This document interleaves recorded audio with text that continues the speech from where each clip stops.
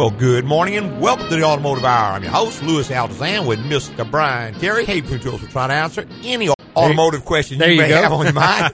Give us a call. It's 291-6901. And you use the area code here in Baton Rouge, Louisiana, which is 225. You can reach us from anywhere inside the continental United States this morning. There you go. We sure wish you would. We always enjoy hearing from folks all around the town and all around the country. Just give us a call. And I see we've got David on the line. Good morning, David.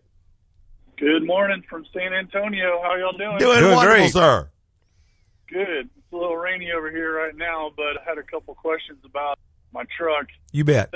Thanks for doing that show a couple weeks ago about whether or not to repair a car on how long it's been sitting or things to consider. That was really helpful. I've shared that one a lot. 2004 GMC 2500 Sierra. Okay. And occasionally the AC will start blowing hot. Mm-hmm. And so if I pull over and shut the truck off and crank it back up, it'll start blowing cold again and stay cold. Mm-hmm. Is that something I can maybe try to fix? Almost all the time, David. What you want to look at, when you say hot, it's blowing hot like a heater. You know, it's not just ambient. Next time it does it to you, you're sitting on the driver's side, so you're going to feel the air coming through. And there's the left side vent and the center vent will be hot. If you can think about it, next time it does it, reach over on all the way to the right side and see if that one's not still cool. Now, if that one is still cool and the other two are right, it's a part called the actuator. And the reason I say if you got dual zone AC, you've got one left, one on the right, and it'd be very rare they'd both go out at the same time. So that's a way to kind of tell which one it is. Now, if they're both blowing hot, more likely it's going to be something like the control panel itself. And those don't fail nearly as much as the actuators, but they do occasionally fail.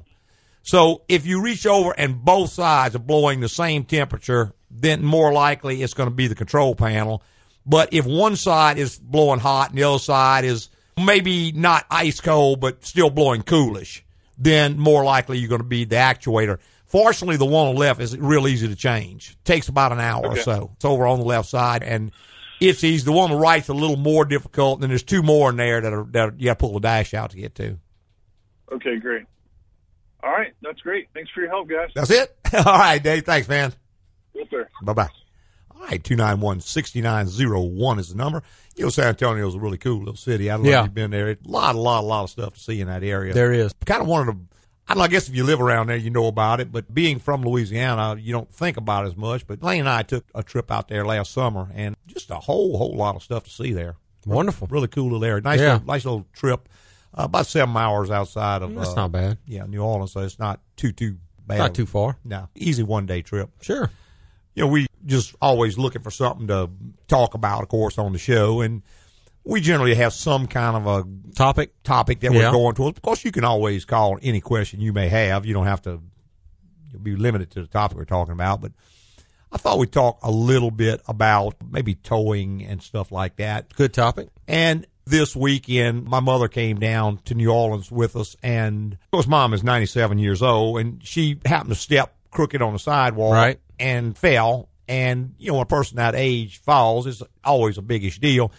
But she does not feel pretty good, so we walked back to the house, and she kind of rested up. Well, later on during the day, the pain started getting worse. So at that point, this is in the middle of French Quarter Fest, which is going on right now. So there's no way to get a car in or out of there, So where I was going with all that, we ended up calling EMS. They sent an ambulance. Mm-hmm. And what it occurred to me is the parallel between an ambulance for a person and a wrecker for an automobile. Car. Sure. There's a reluctance there because certainly there's an expense involved and all that. Of course, she's very well insured, so that wasn't too much of an issue for her. But that ambulance was able to do something very easily that would have been difficult, if not impossible, for us to do. Right, because it's a specially designed apparatus. It is. And we live on the second floor, and her hip was hurting her very bad. She wasn't able to walk.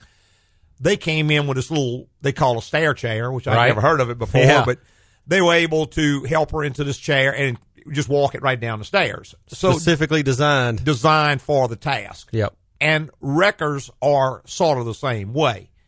So, we're going to talk more about that. Let's go back to our phone lines. We got Glenn on the line. Good morning, Glenn. Good morning. This is Glenn from Los Angeles. How you doing, Glenn? I'm doing great. I really love your show. Well, thank you. I wanted to talk to you today about methods of brake bleeding. Mm-hmm. I understand there are many different methods. There are three main ones that I know of. It seems they all have advantages and disadvantages. Mm-hmm. I'd like to just mention them and then get your input on You them. bet. One method I know is where you have two people. One sits inside the car and pumps the brake pedal. The other goes around and cracks the brake Yes, sir. bleeders. Mm-hmm. Another method is a pressurized system Yes, where sir. you pressurize fluid and Force pump fluid it through the system. Mm-hmm. the system and go around and break open the bleeder valves and Mm-hmm. and flush the system. Another method I know is where a vacuum system Correct. where you draw brake fluid through. Do you have a preferred method, or do you have comments on each method? I mean, I typically do the pressurized method. Mm-hmm.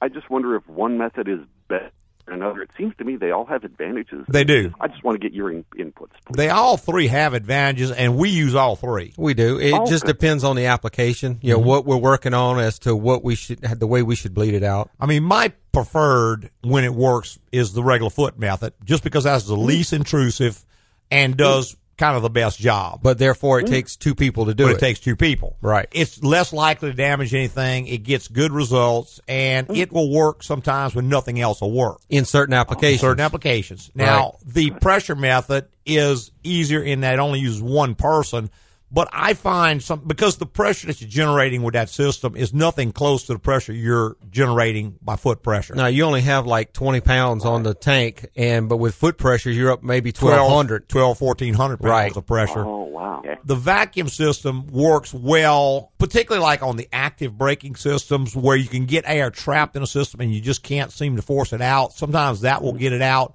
We use the vacuum method on clutches a lot, too, because the resistance of the clutch going to the floor doesn't allow you to generate a lot of pressure with the pedal.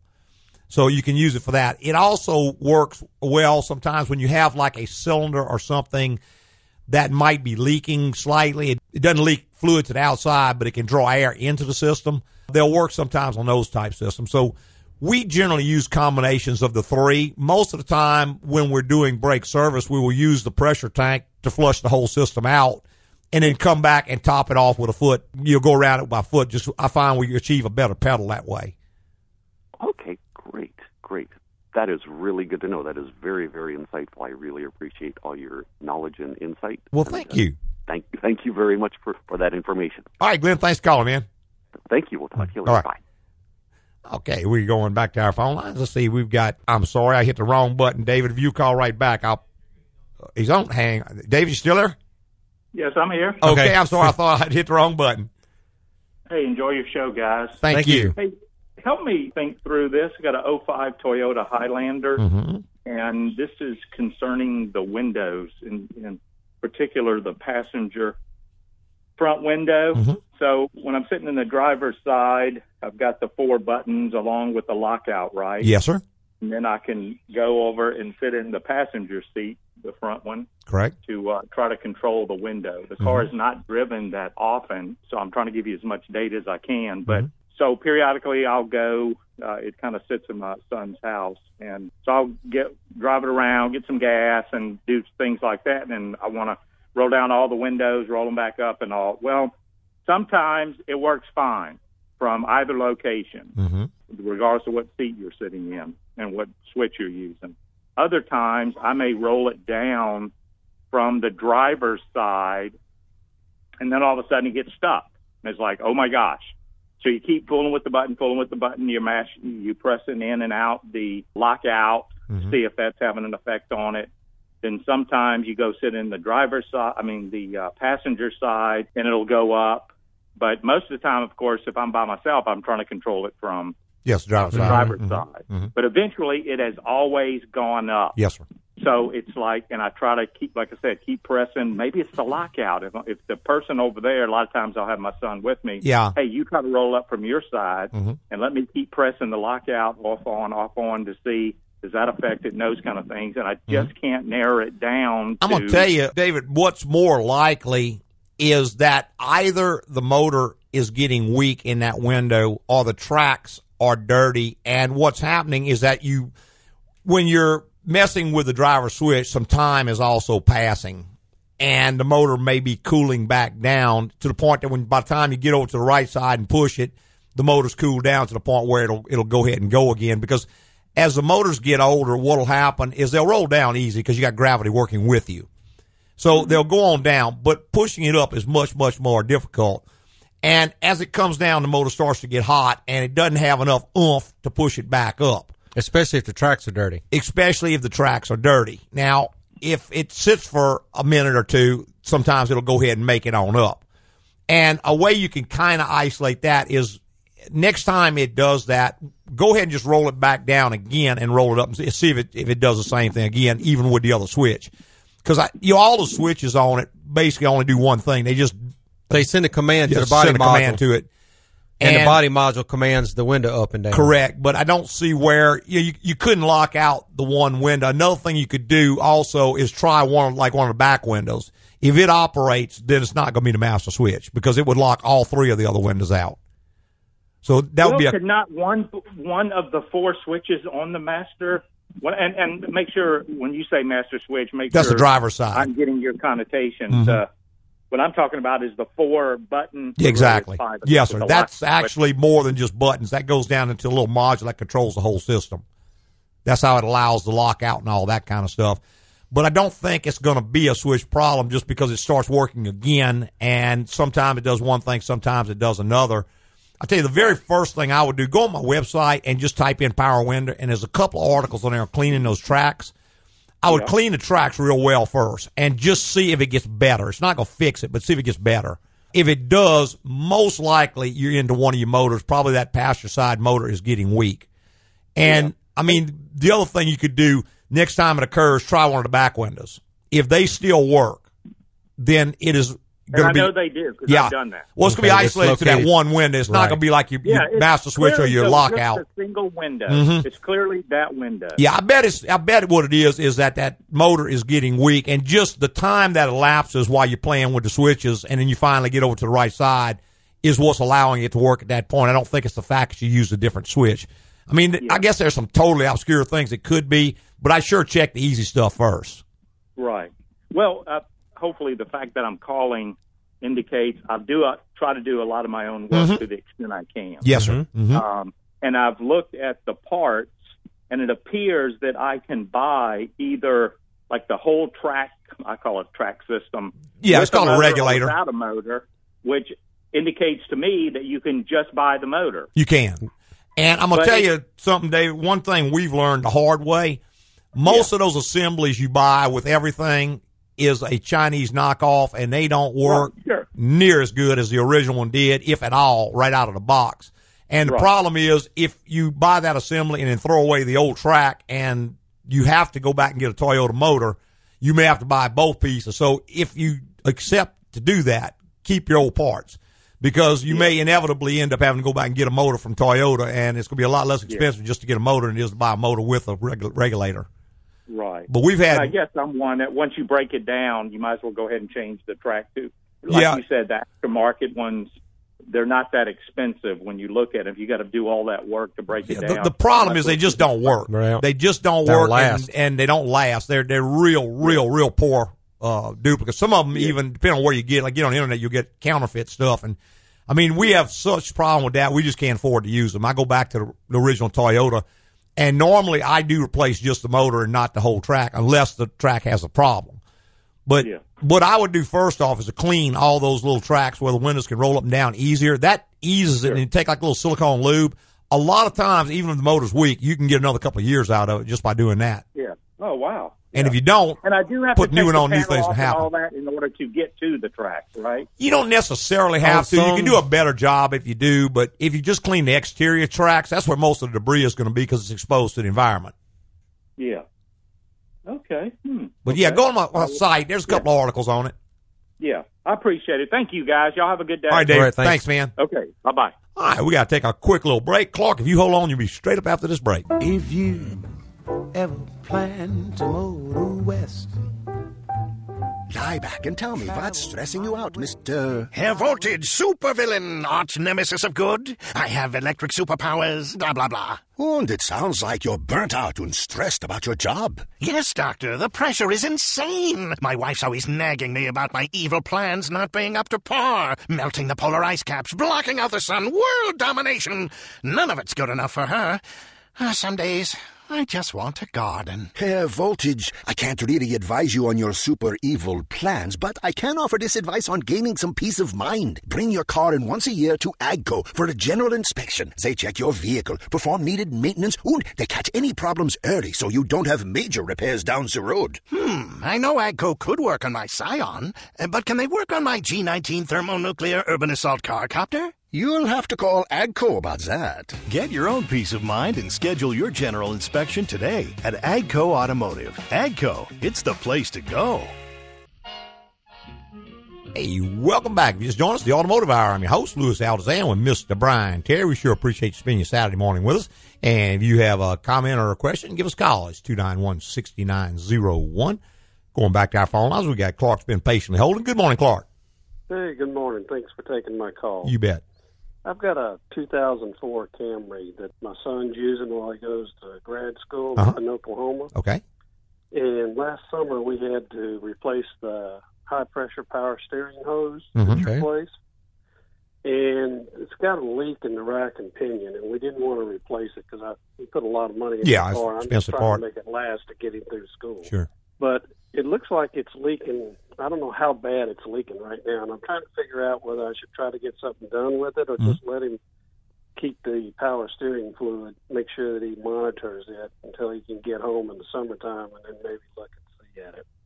Wondering, is there any... That's rarely a danger as long as you keep fluid in it, and technically even if it runs out of fluid, you're not going to lose your steering. You'll lose power steering, and usually before that happens, you get a lot of warning. It'll start making noise and all. Now, it's important to tell him if it does start to make that hydraulic noise to go ahead and top the fluid off, because you are doing damage when the pump is running low when that's happening. Right. Yeah, so you don't want to take out a pump and a rack and pinion.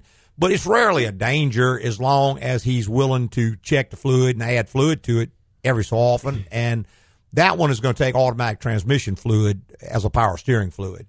Now, automatic transmission? Yes, sir. It's Dex 3. What you do not want to do, and caution him, do not put any of this stop leak stuff in the system, because not only will that not make it better, what it'll do is swell all the seals up, and then you'll end up buying another hose and a pump and a rack. You almost end up totaling the vehicle. But, yeah, just keep an eye on it, adds fluid to it. Rarely is it going to be a danger of any kind. Now, one other thing you might just have him do is let somebody inspect it and make sure the fluid that is leaking out is not dripping on something critical, because you do have lower control arm bushings under the car and some other pieces like that, and that fluid can leak down and get on those and then eat them up so you can get a bigger repair than you had before. And it depends a lot on where it's leaking and how bad it's leaking, but most of the time, so long as you keep an eye on the fluid level and it's not leaking on something critical, you'll be good. Yeah, because it seems like, how expensive is it to replace that in the Toyota? It's probably a 3-hour job or so, and shops are generally somewhere around $100 an hour, so you're probably looking $300 to $400 worth of labor to do it, and in the parts probably anywhere from $250 to $1,000, depending on what kind. If you get a rebuilt, or you get a new, or you get a Toyota, or you get an aftermarket, and all that. So, I mean, it adds up to a pretty significant. It's not a car killer, but it's probably going to be anywhere between $600 and $1,000, $1,200. Yeah, because that's what I'm trying to fix. I'm just trying to. The car's got 150,000 miles. Yeah, but that car with 150,000 is barely broke in good. Really? Oh, yeah, absolutely. I mean, if you just take a little bit of care, that's some of the best cars they ever built. In fact, if you go buy an 18 model, it's not going to be as good. You just don't make that car anymore. I mean, it was a really good little car. My plan is just to have him try to teach him to monitor that fluid, and then the next time he gets down here, maybe have y'all. Well, it's not a bad life lesson to learn, to how to extend the life of something. Yeah, I just don't know people up there. I don't know a reputable person to take it to, and I don't really like. He took it to the dealer for an oil change, and they wanted. You never know. I'd want to have him get it home, and that way you can have it repaired. Somebody you know and trust, and also if anything goes wrong in the future, you got it at a place that's convenient for you. Yeah, and one last question on the oil change. I was noticing, looking at his bill that he sent me. Is there a danger? We've had that car. We've owned that car from day one or whatever, but it looked like they might have put synthetic oil in it in the last oil change. No danger. What I don't like is changing the brands of oil that you're using, because while all oil is pretty good, they're not all compatible. And if you go from, let's say, Mobil to Valvoline. Quaker State or Valvoline, Yeah. you could end up with an oil consumption problem because the additive packages are not the same. Yeah, well, it's been a long, long time since I fooled with things, but a long time ago, like, we used to change our oil every 3,000 miles or whatever, and then they started coming out with the synthetic oil and the other stuff, and I just always maintained. I always thought that there was a danger No. of switching back and forth in the oil. Well, I mean, I would continuously go back and forth, but they are compatible. And in fact, the line between synthetic and regular oil is blurring so much to the point now that pretty much they claim almost everything you get is going to be synthetic. Okay. So it's all changed up so much. But yeah, I wouldn't sit there. I would try to find one brand of oil and stick with it consistently, just because you have less problems with the additive packages interacting improperly. Well, Toyota does it. We always take it back to the dealer for that, just to let them do it and do their own oil filters and stuff. Yes, sir. Mm-hmm. So we ought to be fine. I think so. I just put that pure synthetic in or whatever. Yeah, and it may be the same oil they've been using, and the designation may have changed to synthetic, because all that's changed so much in the last. You almost can't buy oil that's not rated synthetic anymore. Almost everything's called synthetic now. Okay. All righty. Well, appreciate it. Thanks for taking my call. Y'all have a nice weekend. Yes, sir. Thank you. Bye-bye. Bye-bye. All right, going back to our phone lines, we've got Chris on the line. Good morning, Chris. Oh, good morning, Mr. Lewis. Thank you. Love your show. Love your shop. Thank you. Look, so I'm kind of the family mechanic, shade tree mechanic, and then I bring it to you guys or send them to you guys when I can't do it. But got a 2013 Charger, the V8 5.7, not the Plus, not the Max. It's a 140,000 miles, never had a transmission fluid change. So I'm looking, and it's acting up. It's slow to shift, and the shift kind of hard, it's kind of hanging up. So I'm thinking, well, heck, let's change the fluid for starters. You could try that. It's probably too little too late, Chris. Yeah. A service normally is not going to fix any kind of problem. It just prevents these kind of things from happening.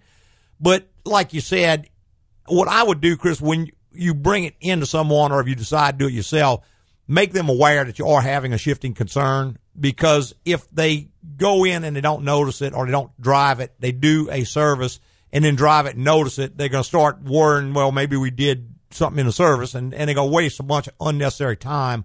Yeah. But if they know going in what it's doing, not only that, but while they've got the pan off, they can look for things like, does it have a solenoid that's backed out of place? They had some trouble on some of those where the little retainer that holds the solenoids into the valve body can bend and it can pop out of place and cause some of those things. They can look for debris in the pan. I mean, they've got a lot more knowledge going in, as so long as you make them aware of that. Yeah.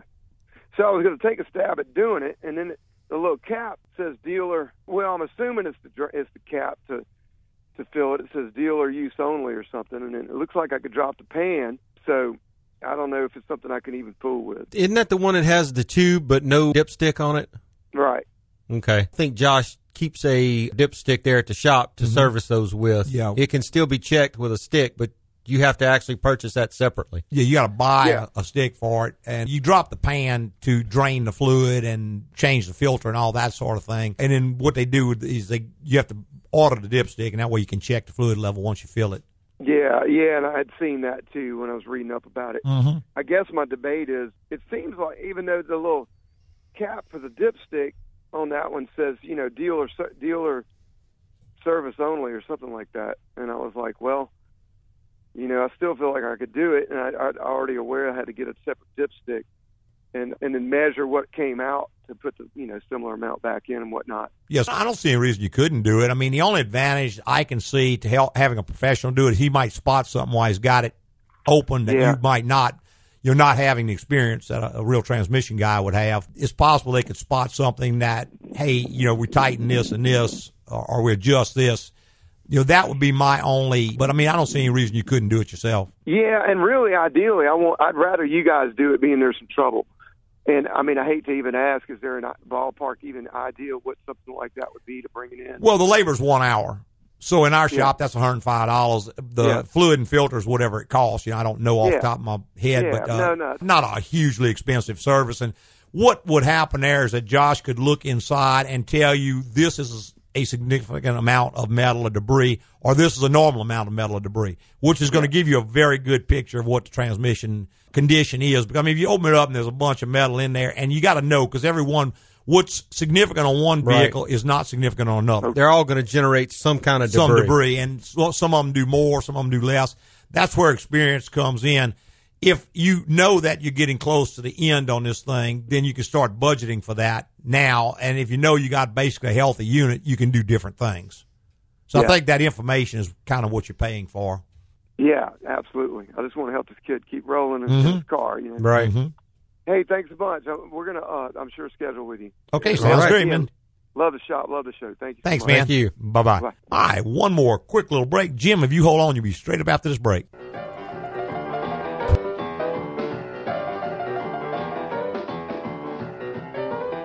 Ah, yes, Mr. Bigfoot. Make yourself comfortable on the couch and tell me what has stressed you out. I'm just a secluded forest dweller, and I like it like that. But every now and then I get these people hunting me down. There's a TV show, jerky commercials, and now another movie. Then I worry about the hype. If they do find me, will my feet be big enough? Well, Mr. Foot, I can't really do much about these people, but I can tell you how to create some peace of mind in your life. Do like me and take your car into AGCO once a year for a general inspection. They provide me an honest opinion on the maintenance and repairs I need now and in the future. They can even catch small issues that could lead to big expensive problems down the road. An AGCO general inspection, huh? Oh, one more thing, Doc. Could you tell me where I can find this toilet paper? I've heard wonderful things about it. Here's AGCO's number and the name of another store that may ship some TP straight to your cave. Thanks, Doc. Get your own peace of mind and schedule your general inspection today at AGCO Automotive. AGCO, it's the place to go. Hey, welcome back to the Automotive Hour. I'm your host, Louis Altazan, with Mr. Brian Terry. We sure appreciate listening to the show and calling us if you got a question, hankering too. There you go. Going back to our phone lines with Jim. Good morning, Jim. Hey, guys. I appreciate the show. Thank you. And I'm calling around for my nephew. He has a 2005 Impala, like 100,000 miles on it. Yes, sir. And he gets home after work and, turns it off, and he looks out the window, and the lights pop on. Okay. Have you ever heard of this? Yeah, they've had a lot of electrical problems, those Impalas and that whole series of cars. It could be any number of things, Jim, as complex as the body control module going out, or possibly less, like some kind of a short in the system. But I have heard of that particular problem. It doesn't really occur to me right now exactly if it's one thing more than anything else that we do to fix it. Other than I think we do change body modules on those a fair amount. What's a body module? That is the computer that runs the lights and stuff on the car. Is that expensive? Yes. It's not something you just want to guess at. Yeah, you can't change it yourself because it has to be programmed to the car. So you're going to have to take it to a shop capable of doing it. I mean, you don't have to go to a dealer or anything, but we do that type work. But you have to go in, retrieve the programming off the module, install it and program it back, or go to GM and download the software for it. And it's like any other computer. If you just buy it and turn it on, it doesn't do anything because it doesn't have any software to run it. But a body module, see, nowadays, it's not like in the old days where you had a switch and it was an analog switch that turned something on. Now what happens, a switch is basically just a sensor. And when you turn that switch, you're sending a pulse to the body module, and it grounds a relay which turns lights on. And that gives you the cool stuff like the lights can stay on after you turn the key off and then time out, and the inside lights can twilight out, all the cool stuff that we like, but there's a cost, But yeah, they've had a number of problems with the Impalas as far as electrical issues. So disconnecting the battery every night probably the best thing for them. Well, not necessarily. Because you're going to lose all the data every time you disconnect the battery that you're going to need to fix the car. Not only that, but you can end up with. He ain't gonna fix it. He bought it for like $2,000, and it's a. Yeah. He just bought a used car, and. Yeah, I mean, who knows? If you were clever enough, you could probably rig a switch into the headlight control relay. And that's another part that can go out. The headlight control relay can cause that problem all by itself, which is not a real expensive thing. So, I mean, I'd probably pay somebody an hour's labor or whatever to at least diagnose the problem for me and find out what my options are. Can I put an off-on switch somewhere in this circuit? You can't put it in the digital side. which maybe I'll put it on the relay side where you can when you keep disconnecting your battery, you're losing all your shift adapts, you're losing your idle control, you're losing a lot of stuff that's going to cause him some other issues. Yeah, I'll have to tell him that then. Mm-hmm. So he can put it on the on maybe like just the wires going to the headlights, the switch. I would switch the relay. I wouldn't switch the lights themselves. I would definitely switch the relay. You need to try to find out where the relay is. And, I mean, you can even do something as simple as every night go pull the relay out. Yeah, that would work, too. Yeah, that'll kill them. Where's that located at? It'd be in your fuse box somewhere under the hood. I don't know exactly. I have to look it up in surface data. But a lot of the GMs, when you take the lid off the fuse block and you turn it over, there's a schematic there that tells you which each fuse runs each one. Okay. So you can take the light fuse out or something. Yeah, the fuse or the relay. Yeah, fuse or relay. It may or may not have a separate fuse for that because some of those are fused through the body module. Some of them do have a separate fuse. It just depends on how that one's wired. Sometimes the relay itself is fused. You know, I mean, there's cars now. There's no standard thing. Yeah, there's nothing standard on cars. I mean, everything's different. If he doesn't disconnect it, the battery's dead in the morning anyway. Yeah. I mean, I would try to avoid disconnecting the battery because you are creating other issues, but temporarily pulling a relay could be easier than pulling the battery anyway. Is it just the headlights that are coming on, or is it the interior lights also? I think he said a lot of the lights were blinking. I mean, if it were me, what I would do is I'd probably go and pay somebody just to diagnose the problem and then go from there. In case it's something minor. Yeah. Well, he's buying it from his boss who wheels and deals in used cars and stuff. I think he ought to just take it back and say, I want another car. Yeah, that would work too. And I mean, especially if the car's been modified in some way. I mean, I've seen something as simple as somebody put an aftermarket radio in there and cause that kind of problem. Oh, boy. Yeah. Okay, guys, I appreciate your information. Okay, Jim, thanks for calling, man. Bye-bye. Bye-bye. Bye. All right, let's go back to our phone lines. We've got Ray on line. Good morning, Ray. Hey, good morning, guys. Thank you for taking my call. You bet. I enjoy your show. Thank you. I have one quick question. A 2011 Jeep Grand Cherokee Overland. I've been changing the oil on it regularly, about every 5,000 miles or maybe before. When I go to clear the message oil change due, I'm having problems with getting it cleared this time. Do I have to go to the dealership, or what seems to be the problem? No, there should be just a certain procedure you go through that would clear it. I know on the Hondas, you have to have the headlights off or the message won't clear. But the Jeep, I haven't run across any problems with the Jeeps. Yeah, I would probably look in your owner's manual and find that procedure and make sure you're following it verbatim. Yeah. Because sometimes as cars get older, they get more persnickety about that kind of stuff for whatever reason. To answer your question, though, even if it is a malfunction somewhere in the system, you never have to go back to a dealer. Any independent shop that's got the proper equipment can do that job for you. Okay. Yeah, because I followed the procedure that's in the owner's manual. Turn the switch on, put it to the run position, pump the brake 3 times. It's not the brake pedal. It's the accelerator pedal. Accelerator pedal? Yeah, three times to the floor. Mm-hmm. Okay. All right. Yeah, try that one. Try that. Now that should get you. That should clear it. Okay. All right. Okay, man. Thank you. All right. Bye-bye. Bye-bye. All right, 291-6901 is the number. You know, that sometimes happens. Well, you get in your mind a certain thing, and even though you're reading it, your mind has a way of overriding, Right. I know when I used to write a lot on the website, I would always get someone else to read the article because I had read it and proofread it, and I know what I wanted to say. Right. But it it's just didn't not come what out. I was saying. Yeah, if you get someone else to read it, sometimes, look, this is done. Uh-huh.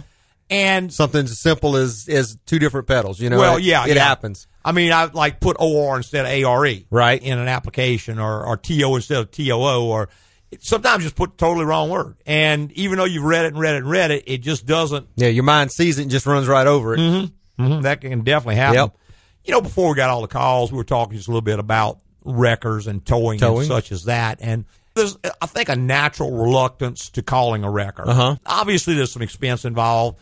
But sometimes not only is it the simplest way, but it will save more than enough money to justify its cost. Back in the early 90s, there was a problem with a lot of the Ford cars. There was a cable that went to the throttle body. And what would happen is this cable, the little bushing, it would dry rot and pop off. It was a little piece of plastic bushing. And people would call and say, my car just feels real sluggish. And if I mash the gas, it just doesn't want to go. Uh-huh. And I'd say, look, get it towed in. Right. Don't drive it. Don't drive it. Inevitably, here they come driving up. Uh-huh. And when I'm telling you this would burn the transmission up, Oh, in a couple miles. Yeah, just or less. A few miles. And if they would have just towed the car, they could have saved that transmission that's now burned up. But there's just that natural reluctance to not wanting to have to spend money, not seeing the value of it. It's an inconvenience because you have to wait for the record driver to get there, and you've actually got to trust that the record driver knows what he's doing, so he doesn't damage the vehicle in transport. Well, there are ways, and we're going to talk about that in just a second, that it can be damaged in towing. Transport. But sometimes it is just the only way. You have to. It's clear. I mean, you get in an accident and the car is smashed. It's not it's going undrivable. to roll. You've got to call a wrecker. Other times it's a matter of safety. For instance, my brake pedal's going to the floor. I'm just not going to drive that car. Right. That's going to get towed in. Other times, just where the car is broken down, you fail on the side of the interstate. Well, you can't go out there and tie a rope to this thing and start pulling it down the interstate. You're going to have to call a wrecker. So I don't want to say a necessary evil, but I guess a reluctant necessity that people have. But sometimes it's just right, and it is less expensive to just go ahead and call the wrecker. Now, when they tow the car, there are a number of different types of wreckers that can tow cars. And if you have a car, what you want to make sure is that the drive wheels of the car, be that front or rear, depending on if it's a front-wheel drive or rear-wheel drive, or possibly all four if it's an all-wheel drive, need to be off the ground. Correct. You can tow, I've seen this too, where car was in the driveway at the house and you put it in gear and it wouldn't move. Something was wrong with the car. And a record driver comes to get it, and maybe he's not as good as he should be. He's a little lazy, and it's easier to get to the back of the car. So they back up, they pick the back wheels up, and they tow the car in with the front wheels on the ground. Well, if this is a front-wheel drive car, you can very easily destroy that transmission between your house and the shop. And that needn't have been done.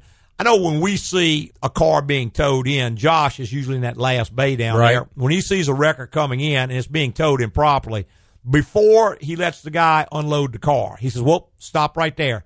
Goes out with his phone, he takes a picture of it.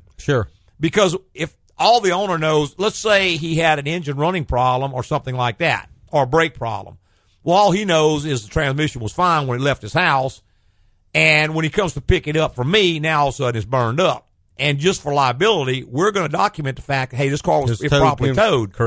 And I'll call the owner and say, look, we're fixing to look at your car for your brake problem or running problem. However, your record driver towed the car in improperly. There is a possibility, and we need to get him involved in this right now. I'll tell him right there, but you probably need to call the company and inform them this car was towed improperly. And it doesn't take that much. I mean, just a few miles towing it the wrong way, and you can end up burning it up. Well, and most of them are actually driving a rollback now. So, the deck rolls back, they pull the vehicle up on it, and that way all four wheels are off the ground. In most cases, that is by far the safest way to tow Depending on the automobile. Some automobiles are too low to be towed that way. And they have a special towing procedure that the record driver has to follow, whether it be dollies that he can lift the vehicle and put the wheels on dollies, and kind of like a lowrider trailer assembly. It just depends on the vehicle. Sometimes I've noticed they'll lay pieces of wood down so that the tires can hit it, because a lot of the newer cars do sit low to the ground and have a big, long nose on them. So as you pull up on this rollback, it's sitting at an angle, if you can imagine that. Your tires are still on the ground when the front of the car is going up on this back of the truck. There's not enough distance between the ground and the deck until the tires start to lift up. So you can very easily smash the front of the car into the platform on the back of the wrecker. And those, a lot of times, they'll tow them from the wheels or other methods of towing them. But again, you come back to the point of depends on what the problem is and getting the drive wheels off the ground. But for the most part, towing with rollback is going to be your less damaging and your best bet. Hey, we got to take one last quick little break. Be right back with more in the Automotive Hour. So lie back on the couch, Ms. Bo Peep, and tell me what's got you stressed. My sheep keep getting lost. I mean, they're in the meadow one minute, and I look down at a text, and then I don't know where to find them. And they keep doing it. Let me level with you, Doc. Sheep are not the smartest animals. Not you, Denise. You're the exception. Look, Doc, you ever try to have a conversation with a sheep? It's a little one-sided. They just look at you with this blank look on their faces. That and the whole getting lost thing has me at my wit's end. I can't really help you with losing sheep, but I can tell you how to get a little peace of mind. Do like me and take your car into AGCO Automotive once a year for a general inspection. They check everything out and perform maintenance on what you need to keep your car running right, and it saves money in the long run. Ooh, with the money I save, I could buy some shock collars to keep those little half-wits in one place. Denise, you know I wouldn't do that to you. Get your own peace of mind and schedule your general inspection today at AGCO Automotive. AGCO, it's the place to go. Hey, welcome back to the final segment of the Automotive Hour. I'm your host, Louis Altazan, president of AGCO Automotive. Got lead tech, Mr. Brian Terry, right here by my side. Between two of us, we'll try to answer any one of the questions you may have. Just give us a call, 291-6901. And we've got Jerry online. Good morning, Jerry. Hey, how's it going? Doing great, sir. You want to know how fast I went? In 1981, I started as a patrol officer, 19 years old, and hadn't even been in academy yet. And chased a guy that had a souped up, it was an old Impala at 155, 158 miles an hour, and a 444 barrel old Trooper LTD. We caught him. The car blew up. Yeah, I'll bet. Yeah, that was probably one of the most exciting ones. Chasing the motorcycles was a little bit more difficult. Would only think so. And I noticed now they've a lot of the newer cars, they can actually shut them down. Law enforcement can call in and they can get the license number, run it, get the VIN number, and then shut the car down. So I guess maybe those days are coming to an end. Yeah, that's right. Thank y'all. All right, Jerry, thank thanks, you. man. Bye-bye. You might outrun a Chevrolet, but you can't outrun us two-way. That's it. Yep. They're going to get you. You were talking a little bit about towing and stuff today. One last thing I want to kind of talk about, and that's like, I'm going to call it involuntary towing, and that might be if you park in the wrong place. Sure. For instance, if you park at the airport in a no parking zone, they're going to send a wrecker out there to move that car. At very best, they're going to send a wrecker. I have seen them use the forklift that is on site to move a vehicle. Oh, yeah. He parked in the wrong place because airport security is one of those things nowadays that is just gotten slammed out of sight, out of hand. They're going to move that car. Right. And no matter what kind of damage they may cause. That's right. I know in New Orleans, they have a lot of no parking zones. They clean the streets in the morning, and certain streets you can't park on. And if it's a parade route, right, and that parade's coming and you're parked, they just send a whole bevy of wreckers out there, and they don't have the keys to unlock them. They will just hook on and drag that car sideways and get it out of there. Right. Because you got thousands, if not hundreds of thousands of people sitting there waiting for this parade, and you got this car blocked across the parade route. They're going to move it. At very a suspicious vehicle. Yeah, even that can't be moved. Yeah, even that, so much the more. Whether it could have explosives in it or whatever. Who knows what. Yeah, so that's not something you want to have happen, and certainly you can't blame the city if you've parked your car in the wrong area and they damage it moving it. You just have to allow for that by watching where you park. Yep. But the point is, most of the time, cars are towed every single day, thousands and thousands of times, and with no trouble no damage, no trouble at all. Don't be scared of having your car towed under the right conditions, but do be a little bit careful. And in fact, I think if you want, you can actually request a wrecker service to come pick it up. Right. So you may have one on call, or one you like to use, or one you've used before and never had any trouble with. Right. Might be a good idea just to have that on hand. Right. It's like anything else. There are those guys that can do it and those guys that can't. Yeah, I see them come by the shop all the time. I know the ones that can move cars. Right. And ones that can't. That's it. Hey, I see we're just about totally out of time. We got to start getting ready to get on out of here. I want to tell everybody how much we appreciate them listening this morning and calling in. Boy, we had a bevy of callers today. And we did. We really appreciate that because it makes the show so much more interesting. I'd like to thank all our podcasters for calling this week and listening to the show, and find a written review and fill it out for us. Yeah, fill those written reviews out. That moves us up in the rankings and it makes sure that we able to keep doing the show. Hey, preceding was opinion based on our experience in the automotive industry. Have a great weekend.